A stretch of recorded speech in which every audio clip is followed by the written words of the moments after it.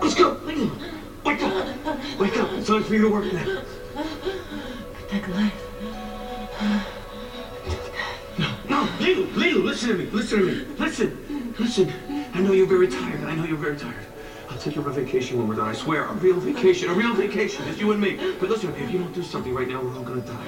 You understand? What's the use of saving life when you took with it? Welcome to the Happy Fun Time Movie Hour. This is Eric, and across from me is Arwen.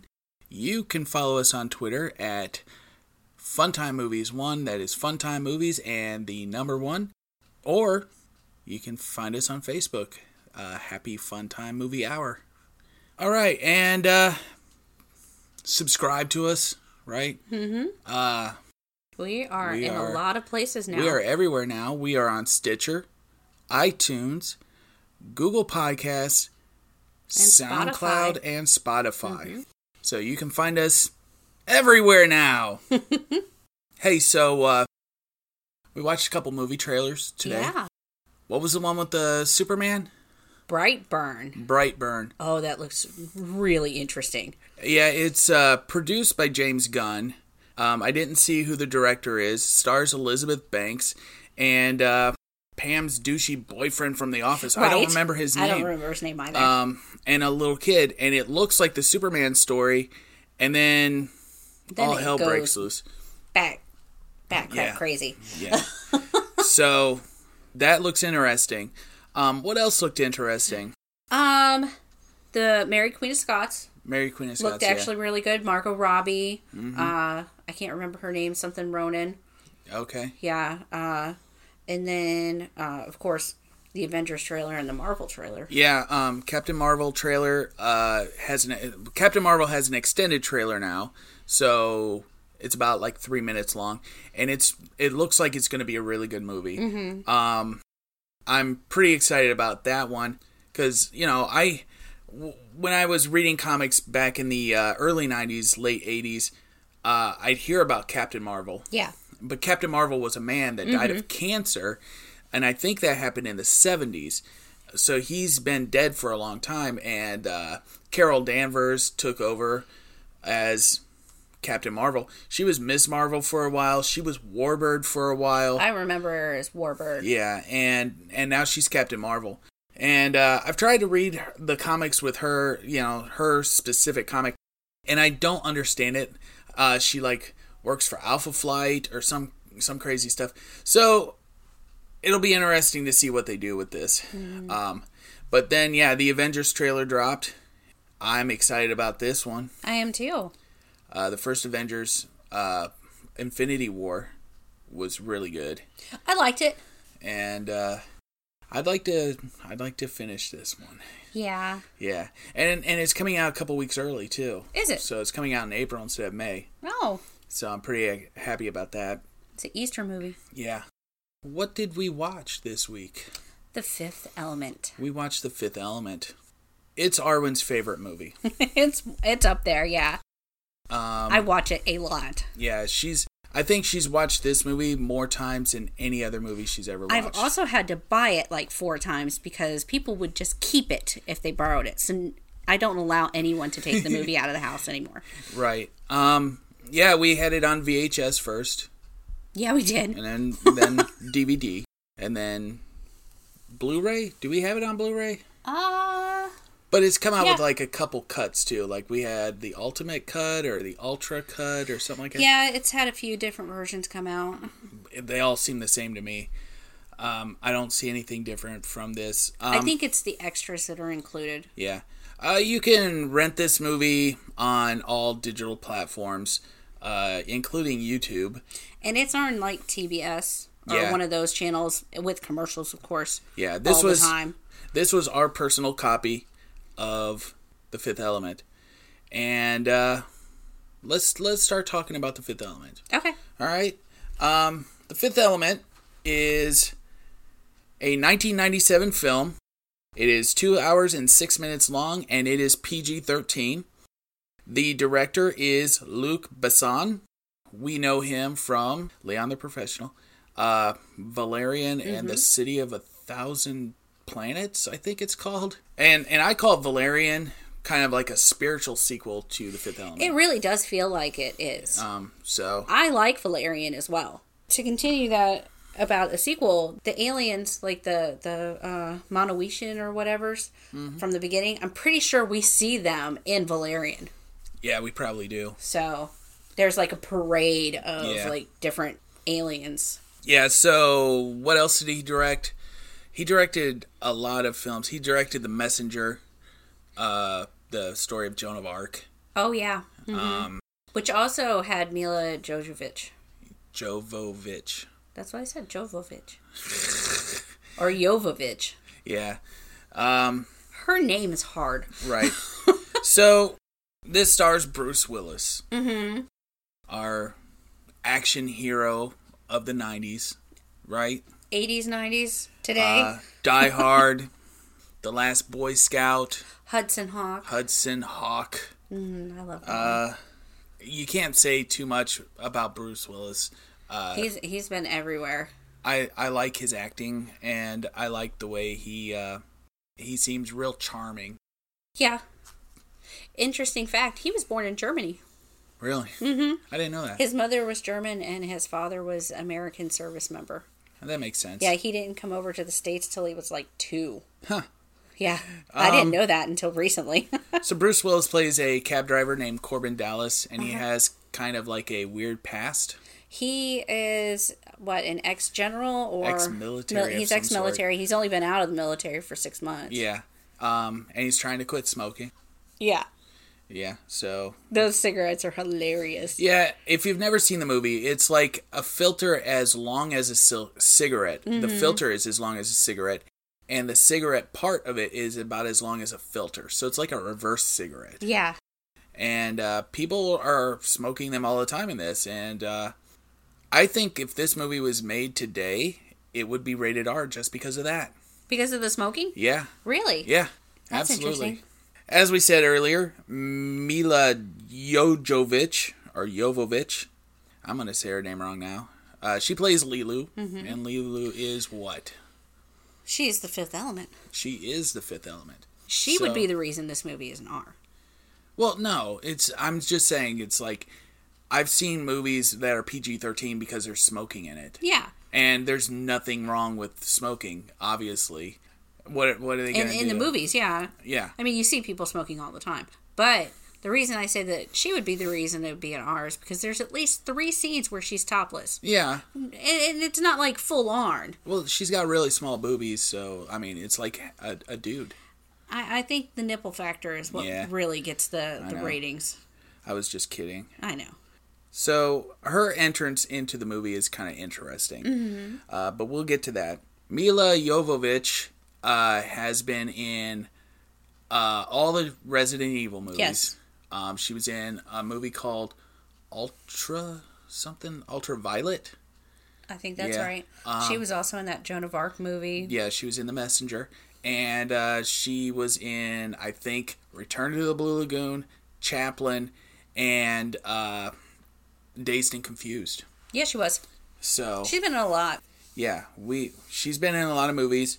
She ended up marrying Luc Besson. Luc Besson divorced his wife to marry Mila Jovovich. You can just stop saying her last name. Jovovich. What's funny though is that Luc Besson's wife is in this movie, Yeah, she plays and it was during this the movie that he apparently began his relationship with Mila. Yeah. So we got that going for us. Ian Holm. I love Ian Holm. I didn't know I liked him as much as I do. He acts his butt off in this movie. Oh yeah, A lot of comedic timing with him. But he was what? He was old Bilbo in the original Lord of the Rings trilogy. What else was he in? Oh, he was Napoleon yes, he was. in Time Bandits. He was also in Brazil and Mary Shelley's Frankenstein. Really? As Yeah. who? I think he was one of the fathers. I think he was the father. Okay. Yeah. So he's been in a lot of things in the Yeah. background that you just probably wouldn't recognize. Right. But he's a really good actor. He puts his whole heart and soul into that acting. Yeah. Gary Oldman. Another person who gives his all. Yeah, that guy. What else has he been in? He was Everything, Sirius right? Black in Harry Potter. Yeah. He was also Commissioner Gordon in the Christian Bale Batman movies. Those are just some that are the most popular. Right. But he's in everything. And he did this movie as a favor to Luc Besson because Luc Besson helped him finance a independent film that he directed and wrote. Oh, I didn't know that. Yeah, so he was in this movie as a favor. And he's on record saying he hates this movie. But to be fair, he hates all of his movies. Which is a shame. So Gary Oldman plays Zorg, a lunatic that puts his name on buildings, like some freak. Like what freak puts their name on a building? A lot of people do. No, just one. Then we got Chris Tucker. He's fresh off of Friday in this one, Yeah. but we'll just say he's a guy in Rush Hour. You know, Yeah, he was in Rush those Hour. are the most popular movies that He was kind in. of Those dipped four. out of Is there the 4 limelight. Rush Hours? I don't know. God, I hope not. There's 3 that I know of. Okay. If there's a 4th one, I'm not watching that. Yeah. He's somebody that I tried to watch his stand-up comedy, He's not funny. and I can't do it. No, he's just and not I funny love on watching stand-up. stand-up comedy. Yeah. Yeah, I tried watching his Netflix one. I forget what it's called. And it's not good. I turned it off in the middle and I went, what the hell happened to Chris Tucker? Yeah. So we have Brian James. He plays the General Monroe. We know him from every movie Stallone has been in, I think. I think so. Wasn't he in Total Recall? Yeah, he was in the original Total Yeah. Recall. He was in Blade Runner. I know that. Yeah. Yeah. He always plays either a gang member or a thug. This is the first time I've ever seen him play a good guy. And Tom Tiny Lister, Mr. Zeus himself from, what is that movie? No Holds Barred. Oh, yeah. The WWE, not WWE. Well, it kind of is. I think Vince McMahon financed Did it. he? He produced the movie. Hulk Hogan was in Hogan's it, right? Yeah. So I don't think I've actually ever seen that one. he plays the president, President Lindbergh. So he's Jewish too. It's kind of weird. Yeah. I think in the future, it was what, 2045? I wrote down, what year was it? 2214. Oh, okay, much further. Actually, I think on Corbin Dallas's clock it said 2165. Yeah. Oh, weird. So- Yeah, there's like 200 billion people on this planet. Well, he says he's protecting 200 billion lives.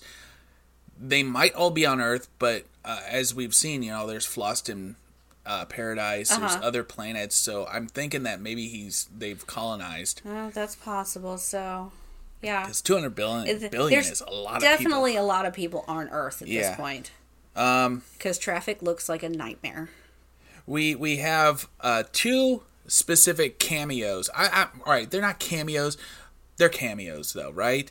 The first Luke one, Perry is definitely a cameo. Luke Perry was in this movie for no reason. There is absolutely Was this before- no other person that could do this movie. Was this before or after he did Buffy? Oh, it's after. Okay. I think Buffy was 89. Okay. Yeah, because he did 90210. She's snoring. Aw, she snores a lot. She's cracking me up.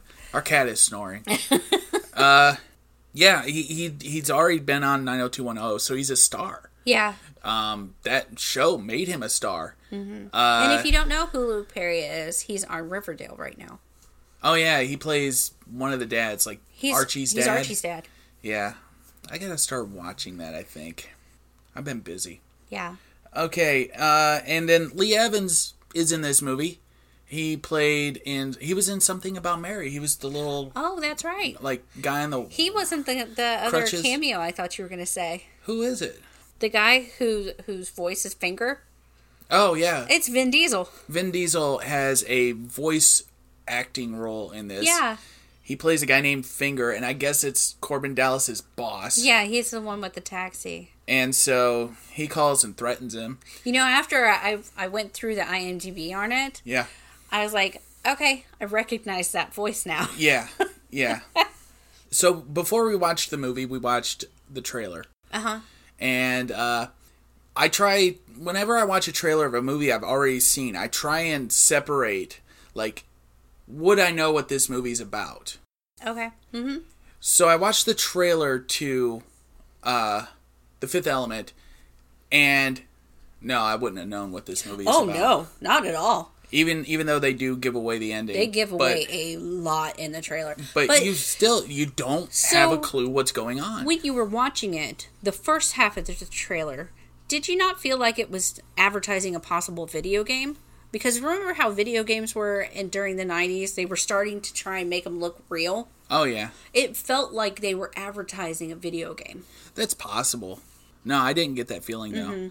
I even thinking about it now, no, I didn't think that. Mm-hmm. So, but we watched the trailer. It's good. It looked bananas. Yeah. And I remember, like, I think we had HBO or something at the time, and there was, like, a making of the movie, and I watched that, and I analyzed it, and I'm like, this is going to be the next big movie. And then it wasn't. Oh, it was.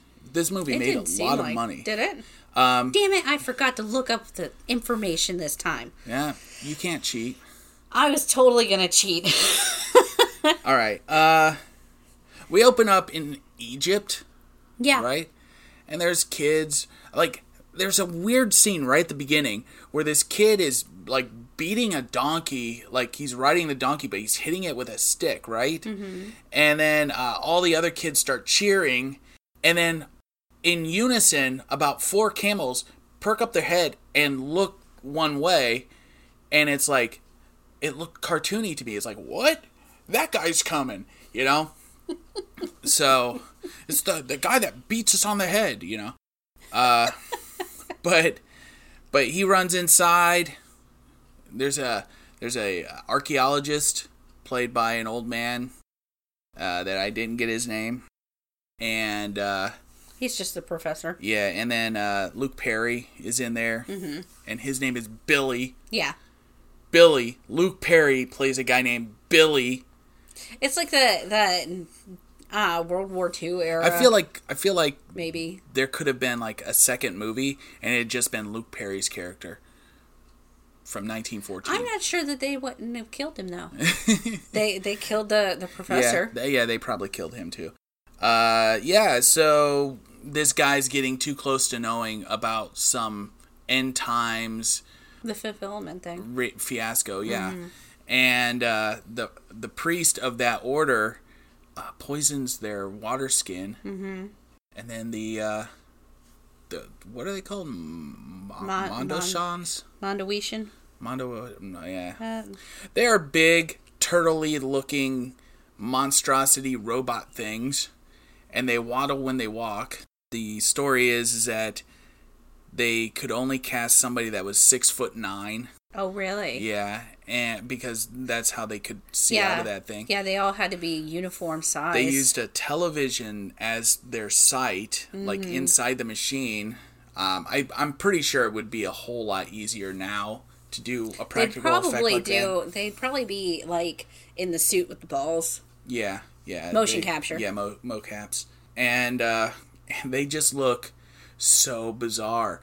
But they land, and they're taking, what, a sarcophagus? Is that a sarcophagus? You could say that. Is she dead? I don't think no, they said she's been asleep. Oh, Later in the movie, they say she's been asleep. So she's there in the temple, and so are the 4 element stones. Yep, the 4 element stones. Yeah, they take her, and everybody dies, basically, right? Like, the older men die, at least. Maybe I don't think they kill the kids. Maybe Aziz lives. Aziz light. Yeah. And he says, we'll be back in 300 years. Yes. So 300 years later, I calculated it from 1914, would be 2214. Okay. It's 2214, and it looks bananas. Totally bananas. It's like high-rise buildings. Mm-hmm. I don't want to call this a dystopian future, though. I don't think it is. It's not dystopian. It doesn't seem that way at all. No. It just seems like some people have to live very modestly. Yeah. Because they just can't expand. Well, I think it's like, he probably went to Japan, They have smaller apartments. They stack them. Yeah. There's a large population in Japan and not enough land. Mm-hmm. So, This was in New York, though. Yeah. Yeah, this is New York. Mm-hmm. Are you talking about for ideas? It's like a Japanese yes. Influence. Mm-hmm. So Corbin is feeding his cat or something. He wakes up. I love that cat. Yeah, that cat, it's a white Persian or something like that. It is just too dang cute. Yeah, and it watches TV. It does. This was the second movie where we have cats watching TV. Mm-hmm. Somebody's onto something. Yeah. It also was watching the fish in the fish tank, and it was kind of really fun to just watch it. Yeah. So all of his furniture seems to fold out of the walls. Mm-hmm. Stuff comes down from the ceiling. Yeah. My favorite scene in this part, though, is when he's about ready to leave, and there's a guy there with this thing on his head that looks like the hallway, right? Yes, it's one of my favorite scenes. And it is so freaking weird. What was wrong with this guy? Was he a tweaker? What's going on with this guy? Yeah. He's just a robber. He was like, give me the cash. Yeah, give me the cash. Oh, man. I can't even do it justice because, like, when Corbin diffuses the situation, he takes the guy's gun, and the guy starts dancing and clapping. He looked like he pooed himself. Yeah. Yeah. And he's like, nice hat. And, like, Bruce Willis looks like he's having fun, and he looks like he's laughing. Yeah, it looks like a genuine reaction. Yeah, and I don't know. It was just such a weird scene, but it kind of sets the mood for the rest of the movie. Yeah. Because when we get to, like, Ruby Rod and some of the bizarre crap that happens in this movie, I'm surprised this movie never got a sequel. I'm disappointed that it didn't. Yeah. It was supposed to be a trilogy. Yeah.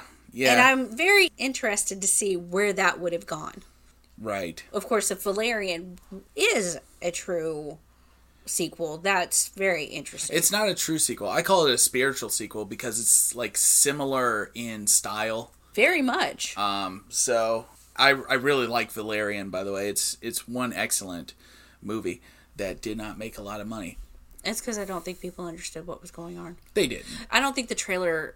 It was similar to what Fifth Element was. The trailer did not do it justice. No, and there was nobody in that movie that I had seen before. Well, we had seen the one girl. She was in Suicide Squad. Yeah, but I didn't recognize her from that. I thought she was a little kid. She looked like a little kid to me. Cara Delevingne. Yeah. We cut to another scene. There's a spaceship, obviously one of ours, and there's this giant moon or planet. Yeah, they call it a planet. And it's been coming towards Earth, right? Mm-hmm. Kind of slowly but surely. And they're trying to make contact with it, and that's weird. That is weird. But then they just start shooting it. Yeah, this general is stupid. Yeah. And we meet the president at this point. Mm-hmm. President Tom Tiny Lister. I don't know why I can't say anybody's name today. That's crazy. And you know him from Friday as well. He played the bully. Love that movie. Yeah. And I'm trying to think of anything else that he's in. Well, you mentioned No Holds Barred. Yeah, No Holds Barred. He's just this big hulking man, you know? And he's very recognizable. Yeah. One of his eyes is... It's kind of lazy looking, or milky. Milky, almost. Yeah. Like, I wonder if he lost sight in it, maybe, or... That's possible. Yeah.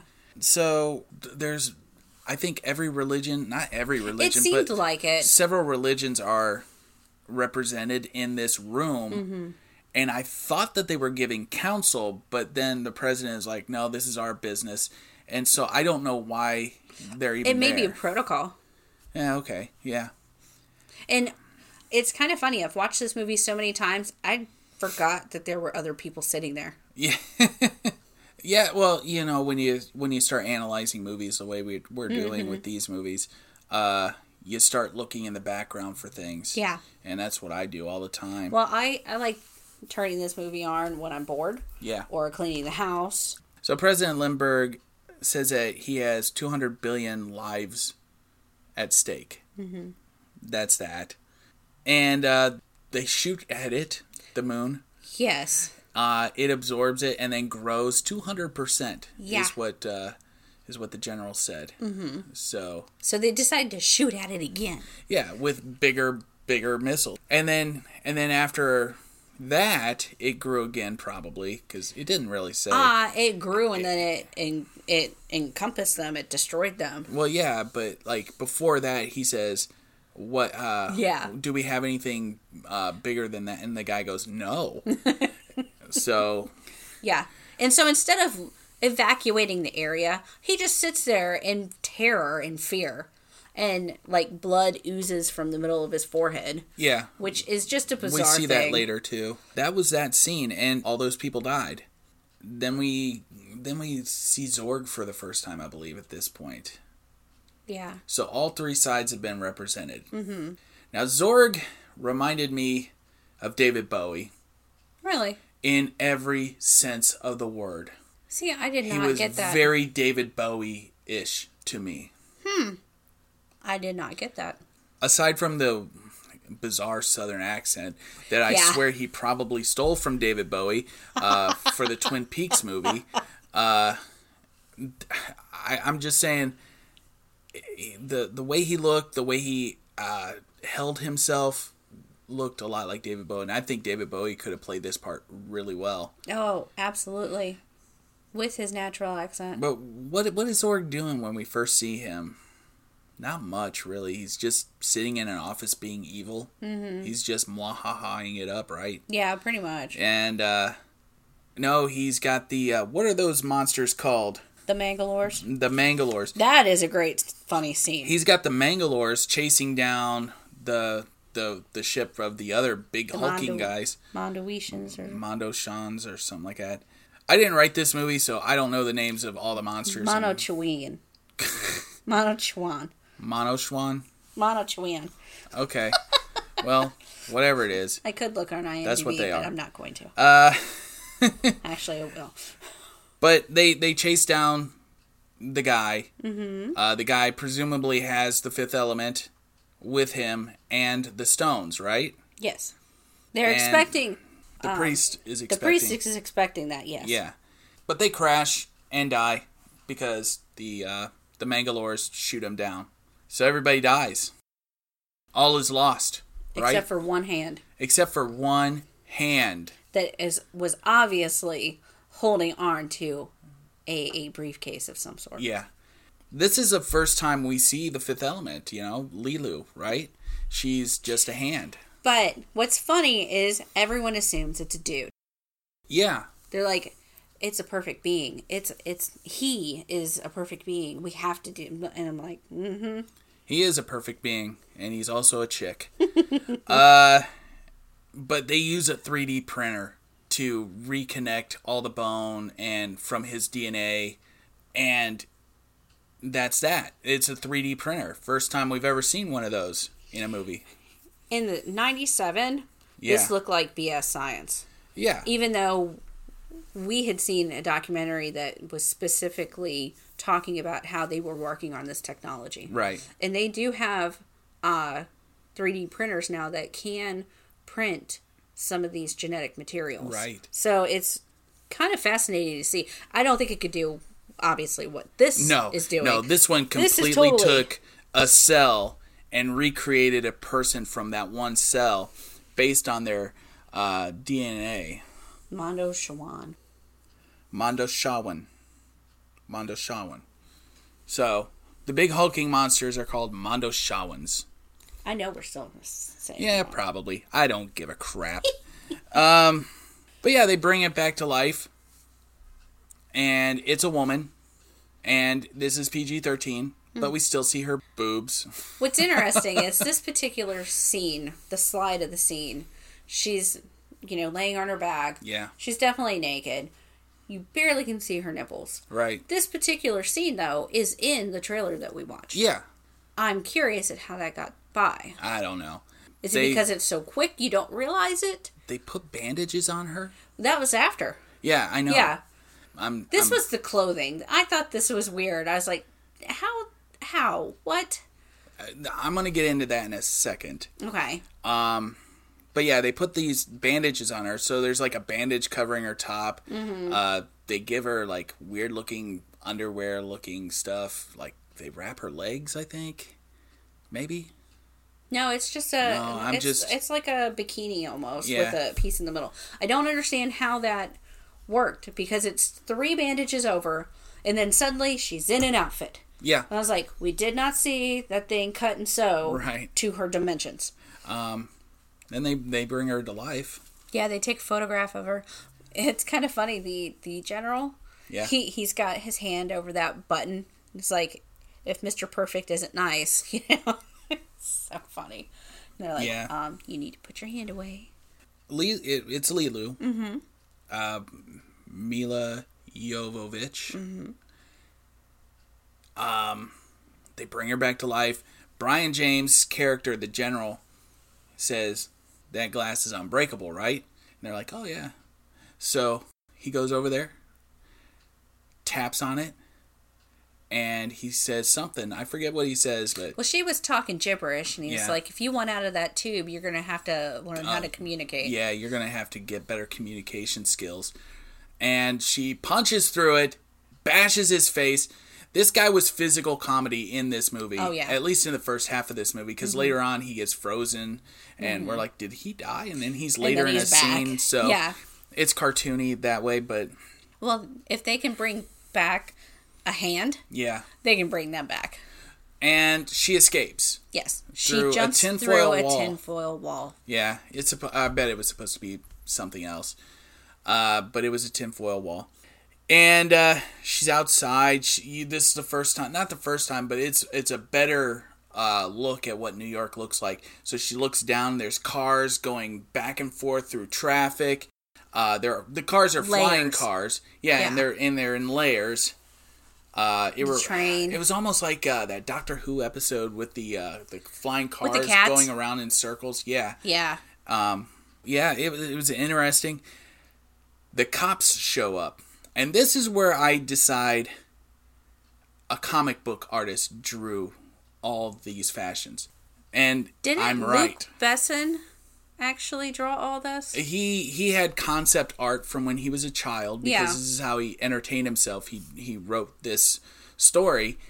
But also the writer of a comic book called Mobius. Okay. And I never read that because it was a foreign comic and I didn't care about comics like from foreign countries. He designed a lot of that makes sense. The look of the movie. Mm-hmm. Later on, he tried to sue Luc Besson for plagiarism. Oh. But it got thrown out of court because he helped him design it. Oh. So you can't make that stuff up. That's just bizarre. The cops are there and they got these helmets.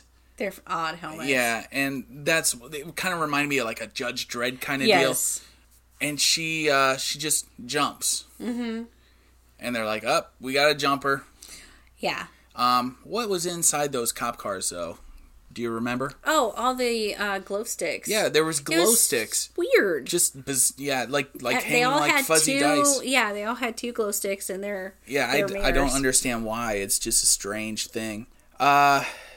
She crashes through Corbin Dallas's car. So now they have finally met, right? Yes. The Alpha and the Omega. No, I don't know. They finally meet, and she's trying to talk to him, and he's like, what? And she's like, bada boom. And he's like, yeah, big bada boom. She's like, big bada boom. You know? And about this language, though, the language consisted of about 400 words between Besson and Jovovich. Mm-hmm. And they would talk to each other in that language so that she would get more, comfortable with it. She's foreign, though, right? She's like from the Ukraine or something like that. She is definitely from another country. One moment, please. And it was basically, I think she's kind of like a linguist in that way. Like, she's Ukrainian. Yeah, okay. Mm-hmm. We get our product placement for the movie. And what was our product placement? McDonald's. I think there is a line around. No, on Coca-Cola. And yeah. But there's 2 cops getting their food at the drive-thru, which is way up in the sky. Mm-hmm. And they're like, that'll have to wait, chasing Corbin Dallas, because they start chasing him. And what happens? Oh, yeah, Corbin passes him and, like, goes, "Look out, pal," or something like that. And the guy spills all the cokes on him, and he goes, "Well, that just happened." And he's like, "Whoa." They start chasing, and eventually they run into a flying truck that also has McDonald's in it. Yeah. It was a and so they're truck. covered in fries and burgers at that point, which, even though there's 200 billion people on this planet, allegedly, they still have potatoes. So farming isn't totally dead. Right. They still have food. Yeah. Here's where I decided that Corbin Dallas is just one charming son of a bitch. Mm-hmm. He's just a good, charming guy. I like him. He's a likable person. Oh, I love him in this movie. Yeah. He's got hair. Yeah. And it's blonde hair. It's dark with, like, blonde tips. Yeah. So very it's a little 90s weird. looking. Wasn't he a blonde in, what was that movie? The Jackal? I don't know that movie. Oh, yeah. There's a movie called The Jackal, and I'm pretty sure he had blonde hair in that, too. The Mangalores are... They're kind of shapeshifters. Yeah, they're weird. Like, it looks like, what's that guy's name? Mos Def? Mm-hmm. But not the guy that's working for him, but like the other guy that's a Mangalore, and he says, "You look pretty ugly." Oh yeah. He looks like comes Mos in. Def. He comes in looking like a human. Yeah. And then he like shakes his head, and he's back to being is. a Mangalore. Yeah. Obviously, this movie was done with practical effects, like a lot of practical effects. Very much. They said there was 800 special effects in this movie. Wow. I think Valerian, which would be like a couple years ago, had over 2,000. Oh my. Yeah. There was a lot going on in Valerian. Valerian They definitely is had the beautiful technology movie. for it now. Right. The Mangalores, they have a case for Zorg. Even Zorg. Sounds terrible. It's like Zorg. Did you notice the case? It had the cutout for where, Leland's Oh, no, hand. I didn't even look. Yeah. So they pried that from his cold, dead hand. Yeah. What's inside? Nothing. Absolutely nothing. Why? Where are they? We don't know yet, but we'll find out, right? Right. Okay. Yeah, this whole movie, like the visual style of this movie is pretty, right? Mm-hmm. Everything's beautiful. Like, even the dark areas of this movie, where it's supposed to be like grimy and stuff, look pretty good. Yeah, the only real dirty thing that I saw was in Corbin's refrigerator, his milk. It looked dirty. Yeah. Like, the whole thing just looked filthy. Yeah, that's weird. And, of course, the garbage. Corbin eventually outruns those cops, though, right? Oh, yeah. And the reason why I'm cutting back and forth is because I'm remembering, this is what happened this time, this is what happened that time. But I think they do these quick cuts so that we don't have a lot of time with each, or that we can have not equal time, but enough time. Because this movie is literally two stories that are going to converge. Yes. Into one. It's kind of interesting how he each scene works in tandem. You're like, oh, this is happening at the same time. Yeah. So it's kind of like a zipper effect. Right. So, like, he opens the case, Zorg opens the case, it goes to Leeloo laughing like a freaking lunatic, and then it cuts back to Zorg. Yeah. And, he's got these bizarre guns. I have to talk about these guns. They look like guns from Halo, right? Yeah. They're just big, bulky guns, or massive. They kind of look like long eggs at first. Yeah. And they have different settings on it. He shoots a bullet, and the bullet hits the target. Then he turns around and he says, and now the bullet's going to hit only that target. And he shoots at the Mangalores, and they're all like ducking and freaking out. And boom, it all hits the target. Missile launcher, a net thrower.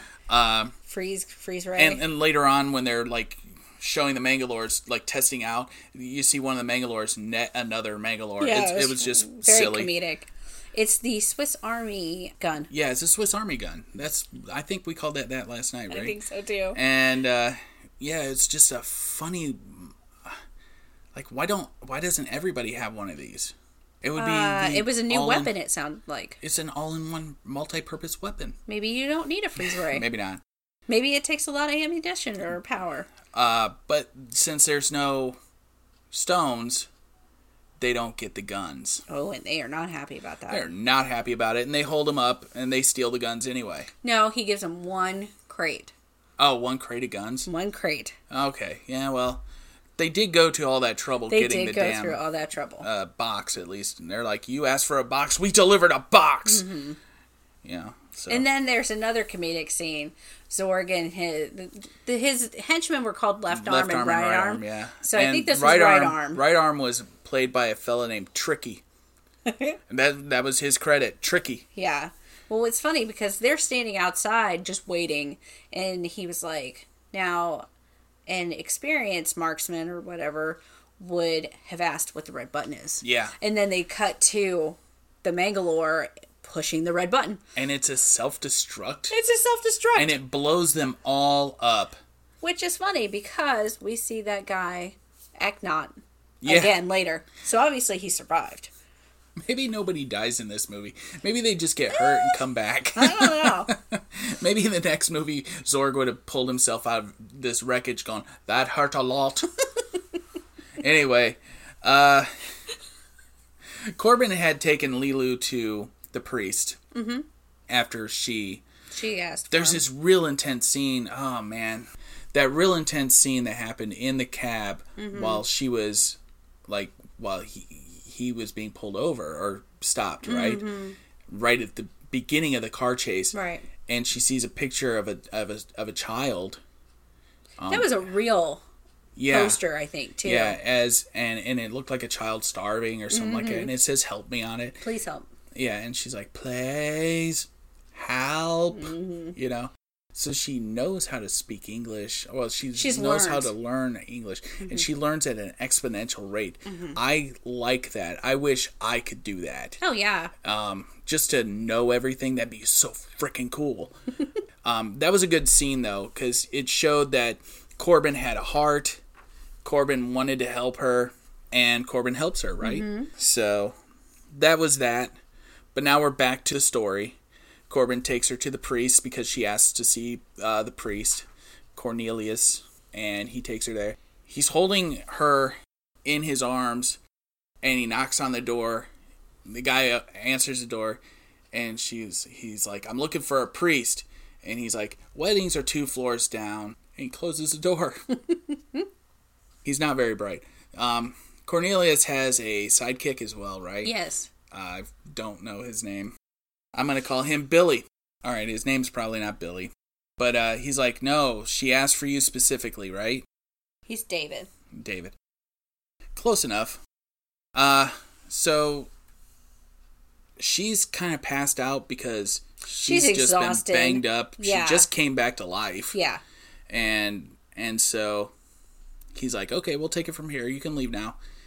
This priesthood, this religion, is very secretive of what they do. I think that's weird, right? No. Why not? Because I think there's a lot of religions that are very secretive about what they do. Yeah. Yeah, I guess like so. They have a public front, and then there's others that, keep a lot of... Like the Mormons, yeah. Don't they have levels also? I don't know. I know Scientologists do. Yeah. They're like, you only get so far in as you progress. Right. Yeah, and then you learn weird stuff, and space aliens came and did whatever. Anyway, so they don't want anything to do with Dallas. And he's like, no, I'm here, and he tries to kiss her awake. He Snow Whites her. Yeah, and she's got a gun to his head. He's like, you're right, that was the wrong thing to do, you're right. He's kind of squirming, but he's still real charming in this.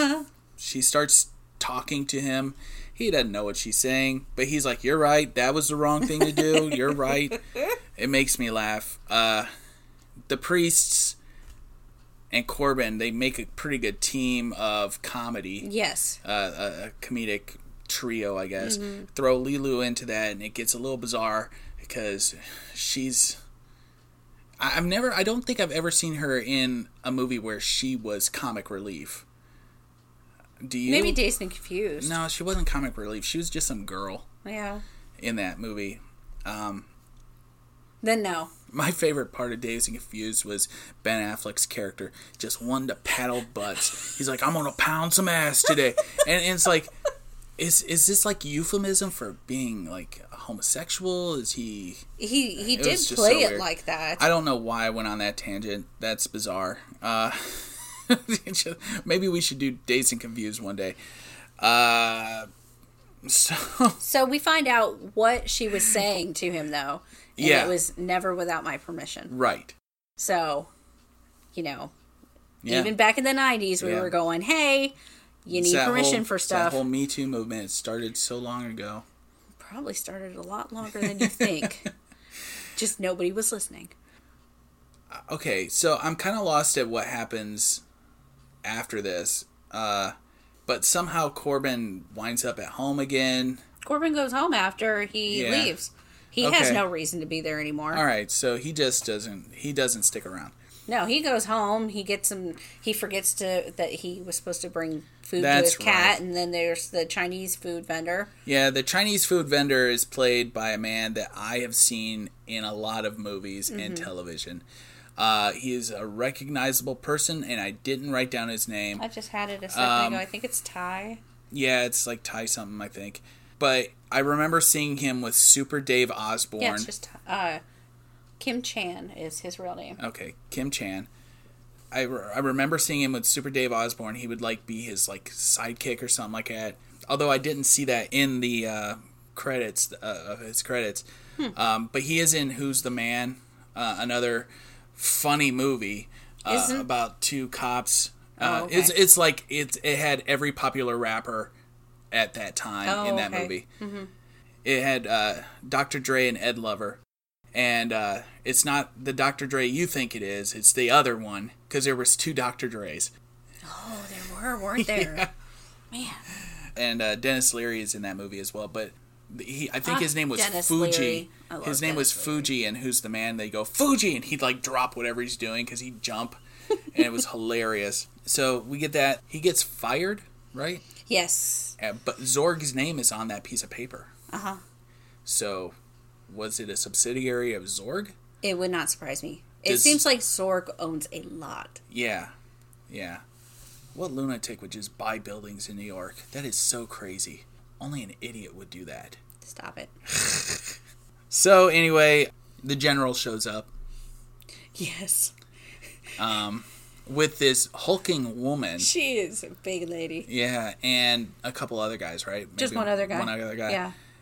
And they're asking him about the They were like, I heard you got fired. yeah. And it's like, It he just had happened. just happened. Yeah, you're like, oh, this is being orchestrated. Yeah. So he got fired. And that's where we heard Finger's voice, right? And that was Vin Diesel. No, we heard him earlier. Oh, earlier. Yeah. Well, He calls was- later and says, he's "What called about what twice. about my cab?" Yeah, and he's like, it's "Oh, right your here." cab's fine." Yeah. He's like, "It doesn't seem fine to me," and he's upset. But anyway, the general shows up, asks some questions, wants him to come back. He's like, oh, I heard you won this contest. You oh know? yeah, and he won a contest Yeah. And he's like, oh, really? to go to Floston Paradise. Uh-huh. That's another bizarre scene. This movie is a series of bizarre scenes stitched together to make one cohesive, coherent movie. And it's fun. And it's a very fun movie. But he locks one of them in a freezer because there's He a knock locks at the all door, right? three of them in the refrigerator. Yeah. And what's really funny about the refrigerator is that it's on top of the shower. So, Oh, when the that's shower is down, the refrigerator is there. When the Yeah. refrigerator is up, the shower is there. Oh, that is so weird. Mm-hmm. That is so weird. And if you But think... Lilu shows up to the house, right? Uh-huh. And that's why he hides them, right? Yes.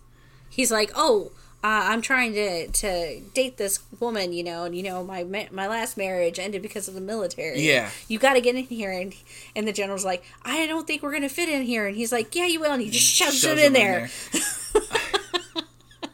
And he has an interaction with Lilu. Well, as soon as Lilu comes in, the priest comes in as well. Right. It was kind of like Oh, it was like a it was trick. like a trick to Oh, get they're the door tricking open. him because they want the tickets. they to want Floston. the tickets to Floston.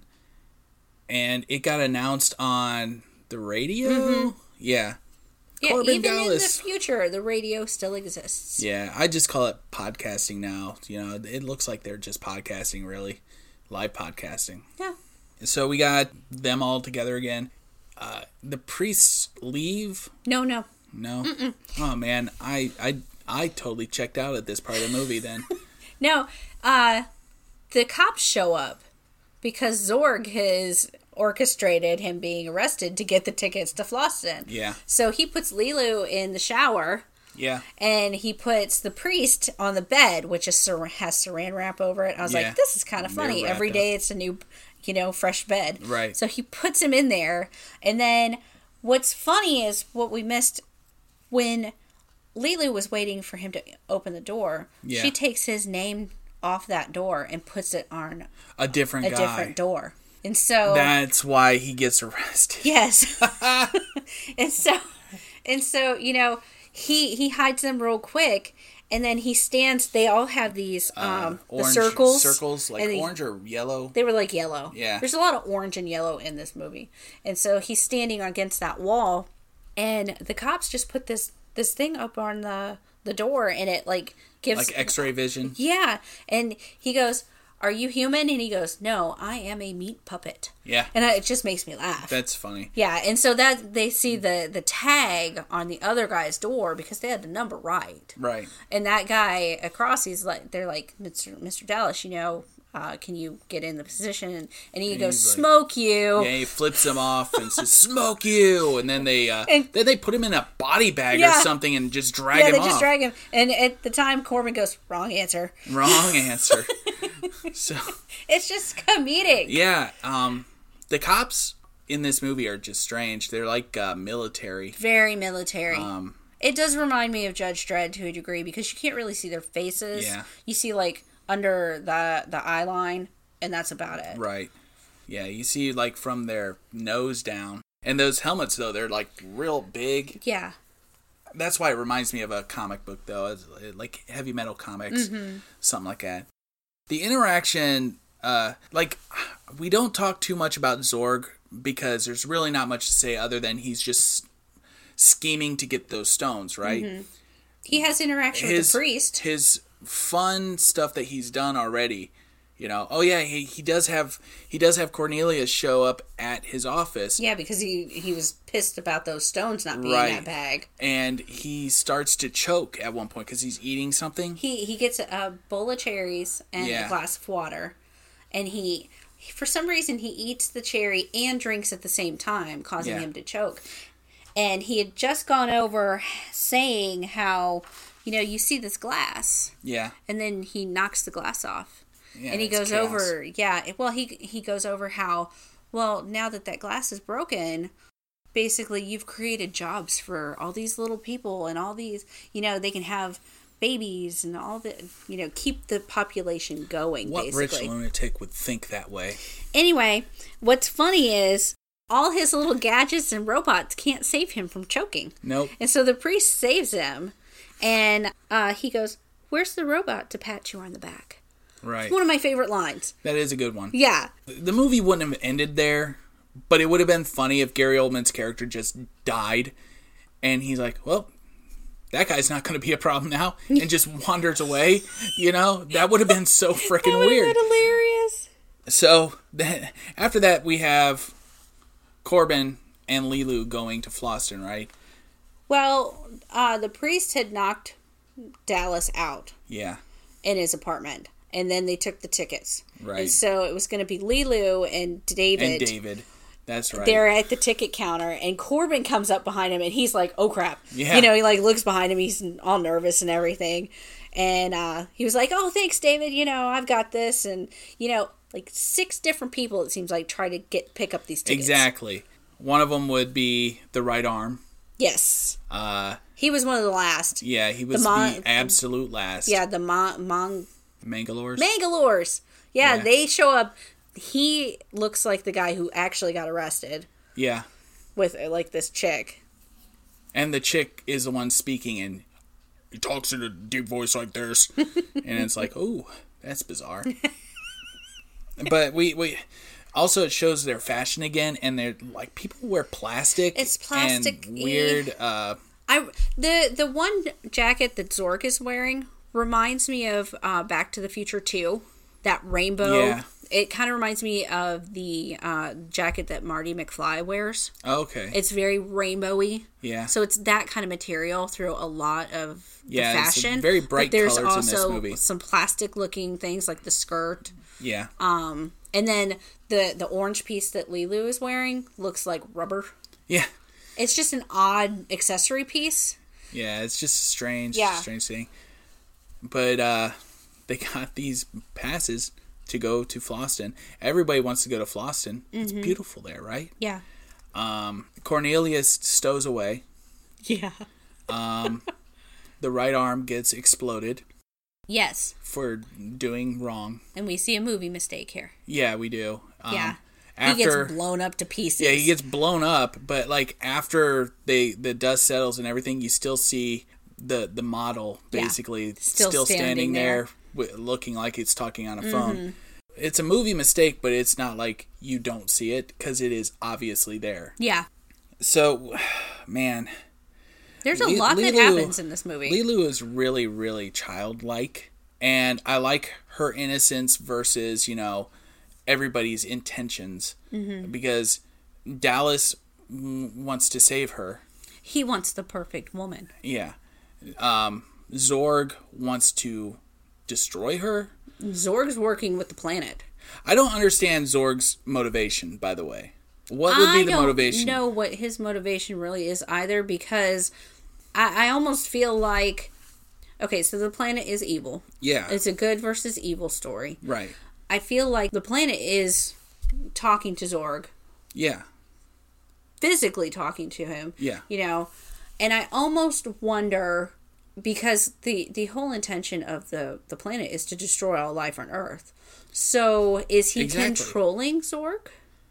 I don't think so. It doesn't feel that way. But Zorg has, this motive. Maybe he feels like he'll be saved to start over. I just don't get it.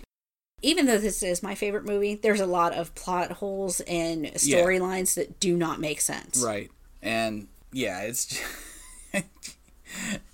blow up my planet, please.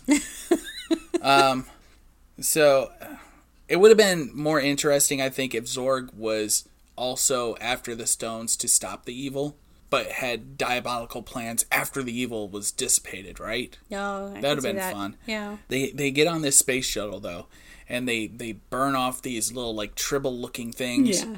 Like space barnacles rodents. Or something like that. They get to Floston. Now, Floston is this beautiful planet, and they go on this gigantic, looking cruise ship, right? Yeah. And that's when we meet, what's his name? Fogg. Ruby. Oh, we don't meet Fogg right away. No, we meet Ruby on the plane. Oh, yeah. Yeah, there's a dirty scene here. Let's talk about Ruby Riot. Not Riot. What's his name? Ruby Rod. Ruby Rod. When we were watching Minty Comedic Arts on YouTube about this movie, he brought up Ruby's hairstyle when we first see him, right? Yes. And it does look like Egon from the real Ghostbusters cartoon. Oh, very much. It's so weird. Uh-huh. And he's wearing women's clothing, or something like women's clothing. It's like a bodysuit. A full bodysuit adorned with feminine accents. And he is broadcasting. Yes, through his cane. He has so much to say, and I appreciate the character more now than the first time I saw it. Because the first time I saw it, I was like, this movie sucks now. And see, I had the opposite reaction. I always liked the character. Yeah. Originally was given Prince, right? They wanted Prince for this, and he said no because the clothing is too effeminate. Have you seen what Prince wears? Or used to wear? Yeah. So, Prince wore clothes like this. He did. He wore lace. I specifically remember one Purple Rain outfit where it had lace at the... Yeah. Yeah, and the lace around the cuffs. And at the MTV Awards, his ass was showing. Yeah. I mean, that dude was... He wore eccentric clothing. Yeah. The one sketch, though, that they showed looked like it was a lace body stocking with a lot of fur. Yeah, he might not have worn that. I don't think he would have worn that. But I think wardrobe would have been like, we'll do whatever you want if you come and be in this movie. I have no idea about Prince and his acting ability, but Chris Tucker was a much better choice. Oh, absolutely. Chris Tucker has this high-pitched voice. When he screams, it sounds like screaming, like a woman screaming. But he also can get down into lower octaves, like when he's talking to the women and making them climax, I guess, while they're talking to it. Yeah. It was very sexual. Yeah, he's a very, he wants people to know that he has sex. So, we also heard that he modeled his acting on Michael Jackson. Yeah, a mixture of Michael Jackson and Prince, actually. Well, yeah. Oh, I didn't even... Yeah. But if you think about it, if you go back to some of Michael Jackson's 1970 album, that first one, the Pretty Young Thing, he kind of talks in that lower register, similar. Yeah. And then he...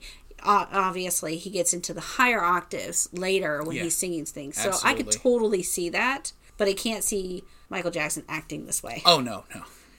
Michael Jackson would be more like Lilu. He was very childlike, it seemed like. Yeah. Yeah. They take off, okay? But, Ruby asks Corbin questions. She's like, how you feeling today, Corbin? Yeah. And he goes, fine. Yeah, one word. One word answers. So, when he goes off the air, he goes, can you please pep this up? We have no snap. We have no pep. No fire. No fire. I need more than just 2-word answers from you and stuff like that. We need to know that you know more than 2 words at a time. Okay. Yeah, and Corbin quickly slams him up against a wall and says, I am not here for this. Yeah. They go into these cubbies, right? Yeah, they reminded me of Japanese hotels. Yeah, and they're on rollers. Yeah. Soft rollers, maybe. Yeah. And that's how they sleep. And they knock them out. And he just jumped right in there. I was like, man, that's impressive. Yeah. Because I wouldn't have done that. I'm so short that they would have had to have a chair for me or 2 chairs for me to walk up into that thing. You'd have gotten the bottom floor. Yeah, I would have been like, can I sleep down there? I did that in high school with my locker. I was like, can I please switch you lockers? Yeah. That's funny. They give you a high locker? They gave me a high locker every time. That's rude. Yeah. Oh my gosh. So I did write down Ruby Rhod, OMG. It's so funny. That is what you can say about Ruby Rhod. Oh, yeah. Chris Tucker kicked butt doing this character, too. I think he did a really good job. He chewed the scenery like a psychopath. And he is not for everybody. No. So they get knocked out. They go to Floston. Ruby has some extracurricular fun with the stewardesses. Uh-huh. And then we're at Floston. It looks like Hawaii. Yeah. It's like they get the flowers, the leis, and they're like, welcome to Floston, blah, blah, blah. And there's definitely some Hawaiian actors, greeting them. Yeah. With the singing and everything. And then there's people in sailor outfits. Yeah, those are crew. Yeah. And, they show some weird characters, though. There's this big old buff dude with blonde hair. Who can't hear. And I've always called him Beethoven, but I don't think that was who he was. No, his name was Ray. Yeah, that's right. And he is pointless. He's comedic relief. Yeah. There was a princess or something, and Ruby's like, I have her on tape, and it's like them having sex. Yeah. Ruby is just perverted. But it kind of shows that Luc Besson had this expanded idea of what the universe would look like. He created an entire universe. And he put every bit of it in this movie, I'm sure. So the Mangalores eventually show up, but they talk about the diva first. Mm-hmm. And this is another thing. The diva knows where the stones are. One of her assistants tells Lilu to wait here. Yeah, because that's who they were going to meet. And they're going to get the stones to her. The diva is very tall. Oh, yeah. And nobody knows what she looks like yet. Yeah, she's very mysterious and very blue. I think she's in the trailer. At least a trailer after the movie was released. Mm-hmm. But they should have kept her more of a mystery. Oh, yeah. This is a very interesting scene.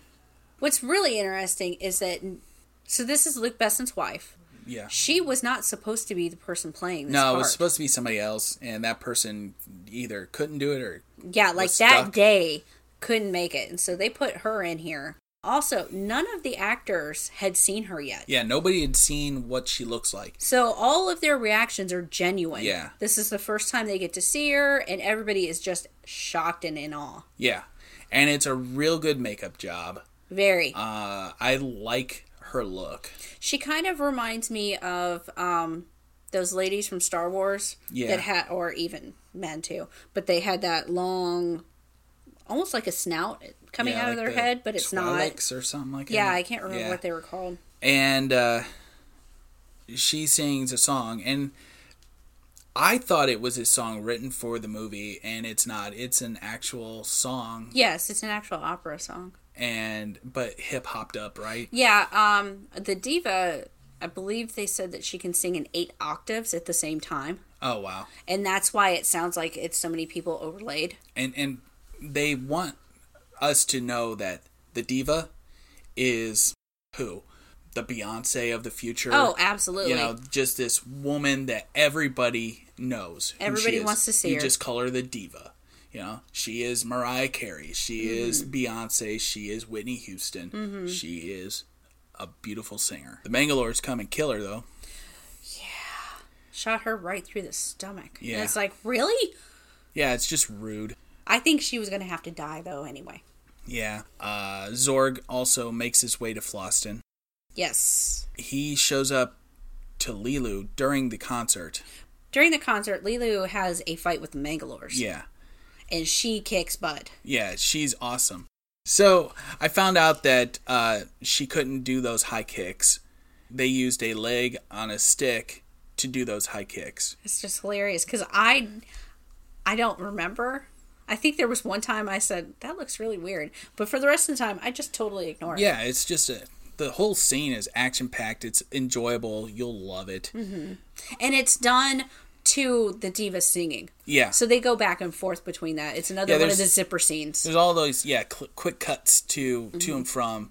You know, they cut to Dallas enjoying they cut to the Lilu, then they cut back to the diva singing, and she does this low to high octave at the end. It's beautiful. It's awesome. Yeah. First time I saw it, though, I was like, our movie has come to a complete and utter stop. You did not like this movie. I don't begin think with. I liked it the first time I saw it. You did not. I remember. And I was like, man. But I've grown to like it for the same reasons why I didn't like it. The campiness of it. It's very campy. It's fun. You can watch this movie. It's 2 hours and 6 minutes or something like that. It's not a hard watch. Mm-mm. It's not like you're watching Depression, the whole time. Right. So I've watched a 1 hour movie thinking I've been there for 3 hours. Yes. So she kicks all the Mangalore's butts, and then Zorg shows up with his special Swiss Army gun. Yeah, that's during, so the Mangalores show up and start basically all out war on they the start ship. terrorizing. And so when Zorg shows up, he's like, I recognize this music. Which is another funny line. There's a lot of great one-liners in this movie. Yeah, and Gary Oldman has a lot of good one-liners throughout this movie. Yeah, he's just fun and entertaining. Yeah, even up until the end where he's like, oh no. That's just still a funny scene to me. He blasts the crap out of Lilu. She gets injured, but not from bullets. It's from probably... She ended up in the she's in the upper vents. Yeah. And, there's bullets going all around her. So she's getting hit by debris. Yeah. It's possible, she's gotten cut from some of the metal that's in there. Right. And so she's just kind of cut up. He leaves her for dead and sets a bomb. Yes. For 10 minutes, I think. I think it was a little longer than that. It's something like that. Yeah. 10 minutes or so. Ruby is broadcasting this. Yes. And the president's listening. From 5 to 7 is what he does. I think that's what he does, yeah. And, the president is listening, and so every time something uncouth happens, he'll just look at General Monroe, and Monroe would be like, ha. Yeah. He'd just shrug and be like, I don't know. Yeah. It's what we do, I guess. the president, Tom Lister, he has these looks that he can give, and he emotes pretty well with those looks. And I really enjoyed seeing him as our first black president. Yeah. Actually, I don't know. Did Armageddon come out yet? Like, Morgan Freeman was president as well. Armageddon came out after 97. Okay. Like 98, 99 maybe. Okay. So maybe Tom Lister was our first black president. When did Idiocracy come out? Oh, that came out much later. Okay. Like 97. Because that had Terry Crews as the president, which is another great movie. So, yeah, we got ourselves a big old war. What did we say was the largest indoor fire bombing? It was explosion? the Floston thing was the largest indoor explosion. And it almost got out of control. It got out of control, and it took 25 minutes to contain the fire. Right. So that's a long time. During the firefight, though, there's like this one scene where Ruby's on a balcony of some sort. Yeah, and Corbin says, "Don't move," and he shoots around Ruby's body like he knows how tall Ruby is, and the bullets go straight through, like serrating it, and then he just drops. It's very Looney Tunes. Yeah, very Looney Tunes, cartoony. Still fun though. Yeah. He asked the big bodybuilder Ray guy for the gun, who's deaf. He goes, "Give me the gun," and he rolls him like 2 billiard balls. And he's like, "Yay! I did what you wanted." Yeah, it was hilarious. And he's like, "Thanks." All the while though, Lilu is up in a vent, or up in a Yeah, she's just up in the vent until this all gets taken care of. Zorg leaves with the case. Yes. Presumably the case with the 4 stones in it. Mm-hmm. Not checking the case while he's there. Yeah, that's a problem. Why would he do that? Why would anybody do that? He's on his way out, opens the case, it's empty. He laugh cries a little. Yeah. He's like, "Why can't I get these stones?"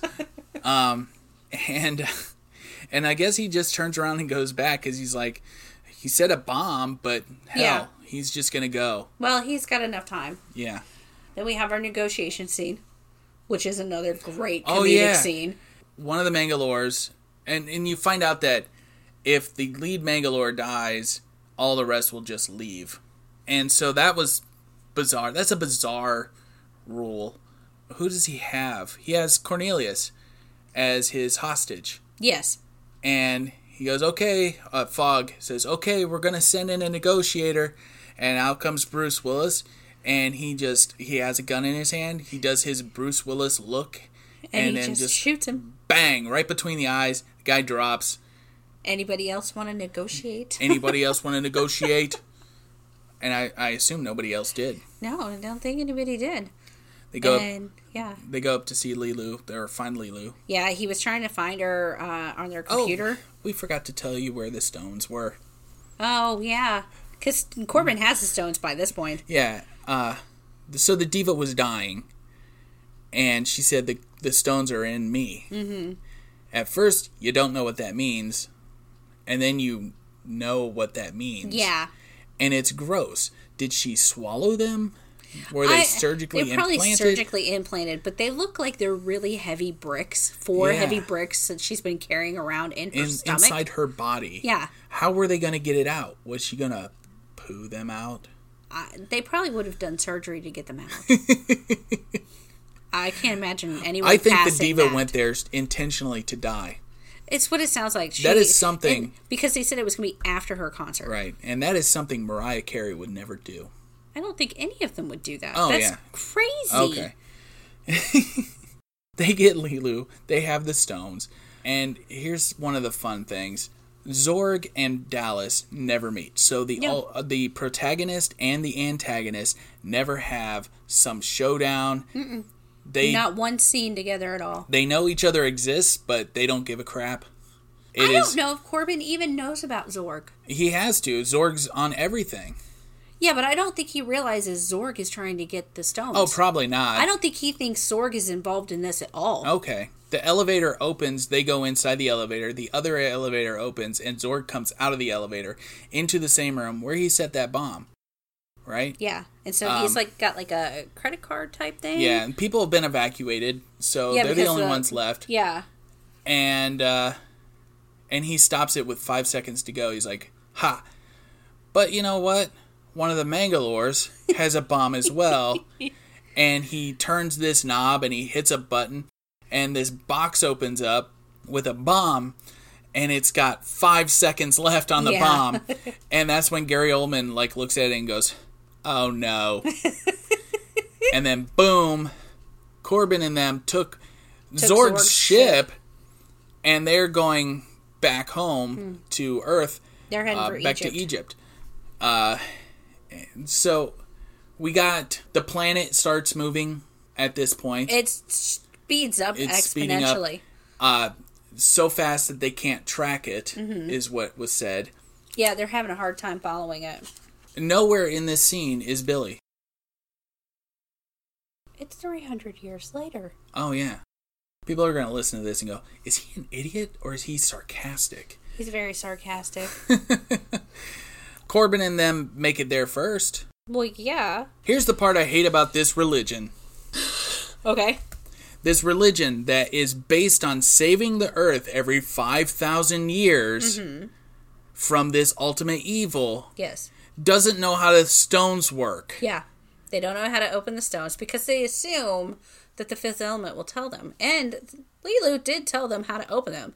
They just thought it was a metaphor. Right. They match up the symbols to where their pedestals are. They don't know how to activate these stones, though. Yeah. They're like, how do you activate them? He goes, well, you just, they just go on. No, that's not how that works. Lilu, this whole time, looks like she's near death. Yeah, she's almost dead. She watched this videos of war, so she's depressed because, you know, people are evil. Why would they do this to each other? You know, why should I save them? Why should I save them? It's sad. And Dallas is like, you know, we'll go on a real vacation. You just gotta help me here, you know. David is standing over the air one. It's like earth, air, fire, water. The stones. Just like Avatar. Yeah, just like Avatar. Good Lord. It reminds me just of like that. science class. And he breathes out real heavy. And it moves. Yeah. And he's like, oh, guys, it's... And they're like, what did you do? And he goes, I stood here and I said, there's nothing I can do. Oh, we're never going to make it. Oh, we're never going to make it. And then they look at the stone like, that was the magic word? Exactly. We're never going to make it? Yeah. And then he sighs and real he sighs big again. and then it opens up again. And then they're like, oh, earth for earth, air for air, water for water, fire for fire. One of them throws dirt on and it lights up. One of them throws... He wipes his brow. Sweat and like drips it on there and it lights up. The air one's lit up. And then poor Ruby. Nobody has fire. Yeah. And he stutters. He quit smoking. He's like, fire. No. Corbin. Yeah. And at that point I was thinking, it's a ghost. Yes. I don't know why. It's just something funny. But yeah, Corbin has one match left. And he's like, nobody move. And the they most light intense lighting of a match ever. Yeah, they light it, and he sets it down real slowly until it touches the stone, and the stone lights up. So, there's several things about this movie that bothers me, but this one specifically. What is that? The time. They're like, you've only got, 2 hours? Yeah. And then you've only got, 10 minutes, and you're like, this scene took 15. Yeah. Yeah, I had that same issue with the bomb. Yes. The bomb had 10 minutes, and then we had all that other fighting. Exactly. And that was longer than 10 minutes. And then they get up there and it's down to 5 minutes. Yeah, some of that you could get away with saying, well, that wasn't part of that scene. That hadn't happened yet. Yeah.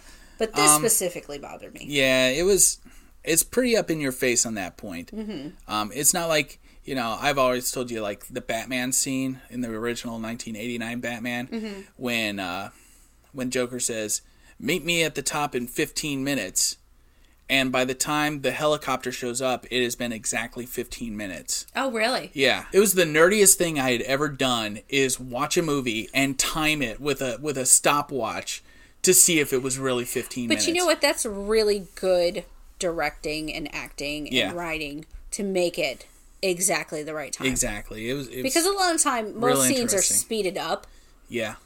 but they're never. You've only got this much time, and you're like, you just took 20 minutes to do something that you said we were going to do in 5. Yeah, and so Lilu's in the center of this thing, right? They're all lit he's up. got to convince her. And he's like, please, you gotta do this. And he kisses her without her permission. No, Yeah, they kiss, don't they? they do, but And then she opens up, and that's when that happens. that's not how it went down. What? How'd it go down then? You explain it. Well, he convinces her. How? You know, because this is another part that bothers me too. She's specifically made to save the Earth. Yeah. It should not be up to her whims or her feelings. She should just do her job. It's possible that she's evil. She's not evil. Oh. She's very sweet and lovable, and you love her. But she goes, please tell me. And it's like she has to be validated that he loves her before she will work. Okay. They do kiss, though. And then, they kiss. Without her permission. It's with her permission at this point. She did not. She gave other cues besides verbal cues. And then as soon as he kisses her, she breaks away, and then she, saves the Earth. This is another thing that bothers me. I do love this movie, but this bothers me so much. Okay, so the planet, they said, it's within so many miles. Yeah. It stops at 62 miles from impact. When you see the shadow already, the Earth is already screwed. Yeah. Because the Earth's gravitational pull would be completely screwed by this point if the shadow's there. And then when it stops, it's 62 miles. The moon is 238,000 miles away and affects our weather, our oceans. This thing would have killed us anyway at 62 miles. So it just bothers me so much. And now it's a satellite. Yeah. Our planet would be doomed. So she shoots it with her mouth and eyes. She shot it and it stopped. And it stopped. It's done. And now it's in our gravitational pull. Yeah. It would kill the Earth there. Maybe the Earth isn't worth saving. I'm going to smack you. So that's another thing that just bothers me about the movie. But I can forgive it because I like the movie. That's pretty much the climax of the film, right? Yeah. We try to get the president to... The president comes to see him because they've been put in a chamber. But they're just doing the horizontal hot shots. They're making out, yeah. Yeah, and and that's it. Mm-hmm. It freeze frames. It freeze frames over it. Which there's isn't a great thing to do, but, there's not too many movies that do that outside of the 1970s. Really? Interesting. Yeah, 70s and maybe the 80s, because Breakfast Club ended with a still frame and some other movies. Yeah. The movie's over. So, let me get out my handy dandy paper. So, what is your favorite part of the movie? I honestly think it's the scene where the robber comes to Dallas's door at the beginning. Yeah. It cracks me up so much. Okay. Mine would be Flossin. Yeah. I like that whole part. Mm-hmm. Like from the moment they get there to the moment they leave, it's just a fun ride at that point. It's very action packed. Yeah. It's what Bruce Willis is known for, action. Does it kind of remind you of Die Hard? Yeah, obviously. Yeah. There's a whole Die Hard reference there, man. Not reference, but it just reminds me of Die Hard in a lot of ways. Mm-hmm. So, what did you not like about the movie? Well, you've already heard some of it. Yeah. But also, at the very beginning, when the Monochians come, there's a scene where Billy shoots at the one in charge. Yeah. And he's still inside the tomb. Yeah. And he's waddling to the door. And this tomb opens with a key. It opens with a key. And so the Monochiwan is coming... Mondo Shawan. I think it's called Mondo Chiwan. But anyway, it doesn't matter. You know what I'm talking about. He's got his hand outstretched and the key out. And the door closes on his fingers with the key out. So, when they come back in 300 years... Yeah. How are you going to use the key? Because the door technically isn't shut all the way. And then also, how did they get the door out of the hand? And where is he? How did they get the door out of the hand? The hand out of the door, I mean. Oh, okay. How did they get the hand out of the door? Yes. And where's the body? Where's the body? Those 3 things. Well, you saw them fly away, so they never came back. They may have come back to get the body with like a cleanup crew or something. But the key would not work in the door if they did not come back for him. Because technically the door is still ajar. Yeah. I would call that movie magic. Movie BS. Let me see, what didn't I like about the movie? Oh, man. I would say I don't think I have a part I don't like about the movie, really. Maybe Chris Tucker's wild antics. Like, he was way too over the top in a lot of his scenes. Which is Chris Tucker, though. And it distracts you from the rest of what's going on. Yeah, the scene in the plane. Yeah. I could have done without some of that and still had a good time. Who's your most liked character? Corbin. Yeah, me too. Is this the first one where we both like the main character? Yeah. Is it? I think so. Yeah. I really like Corbin. He's charming. He's funny.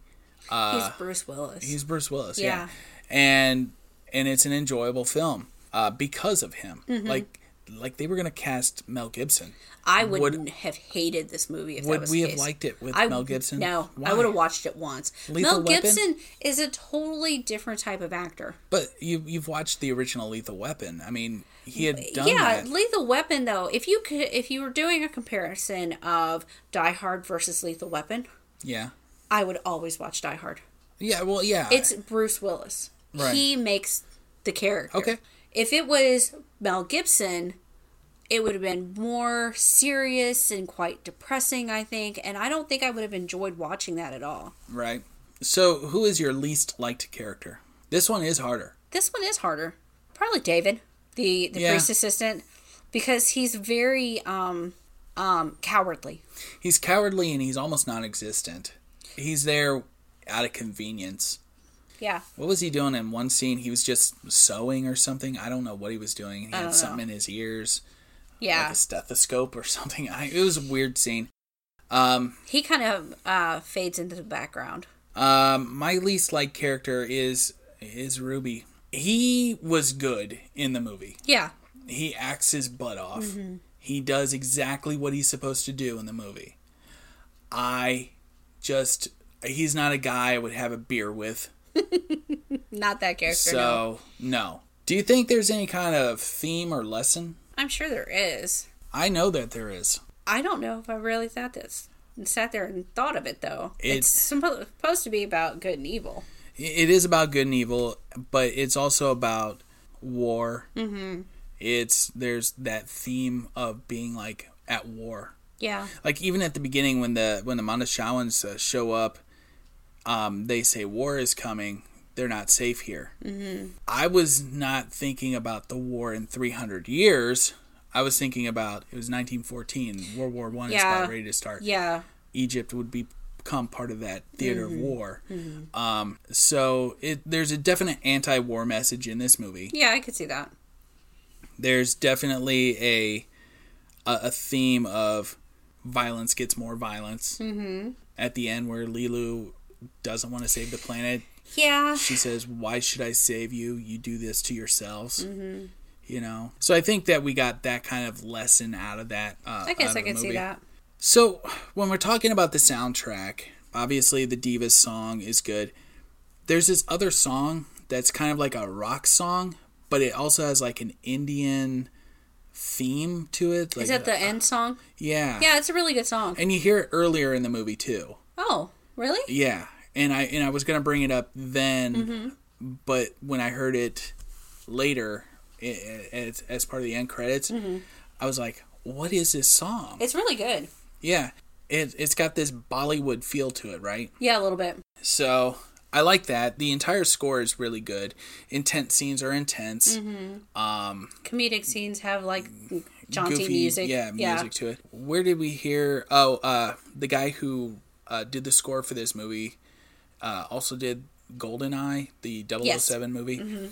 So there's some stuff that he kind of lifted from GoldenEye to be played in The Fifth Element. That I guess as recycling. So it's a good soundtrack.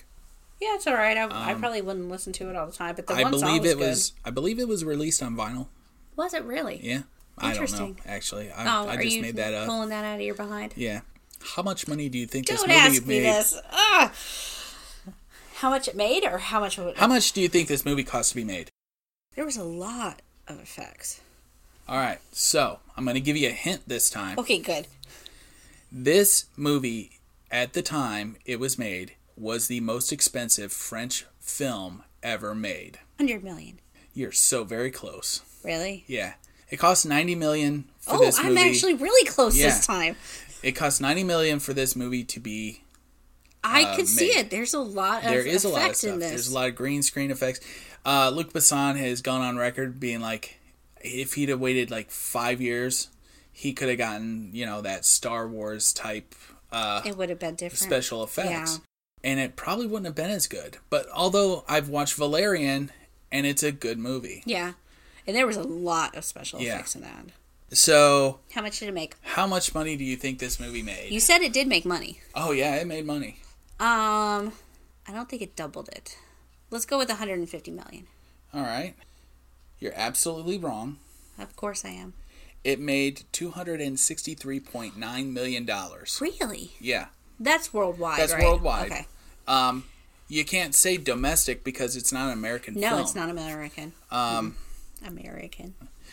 It is set in America.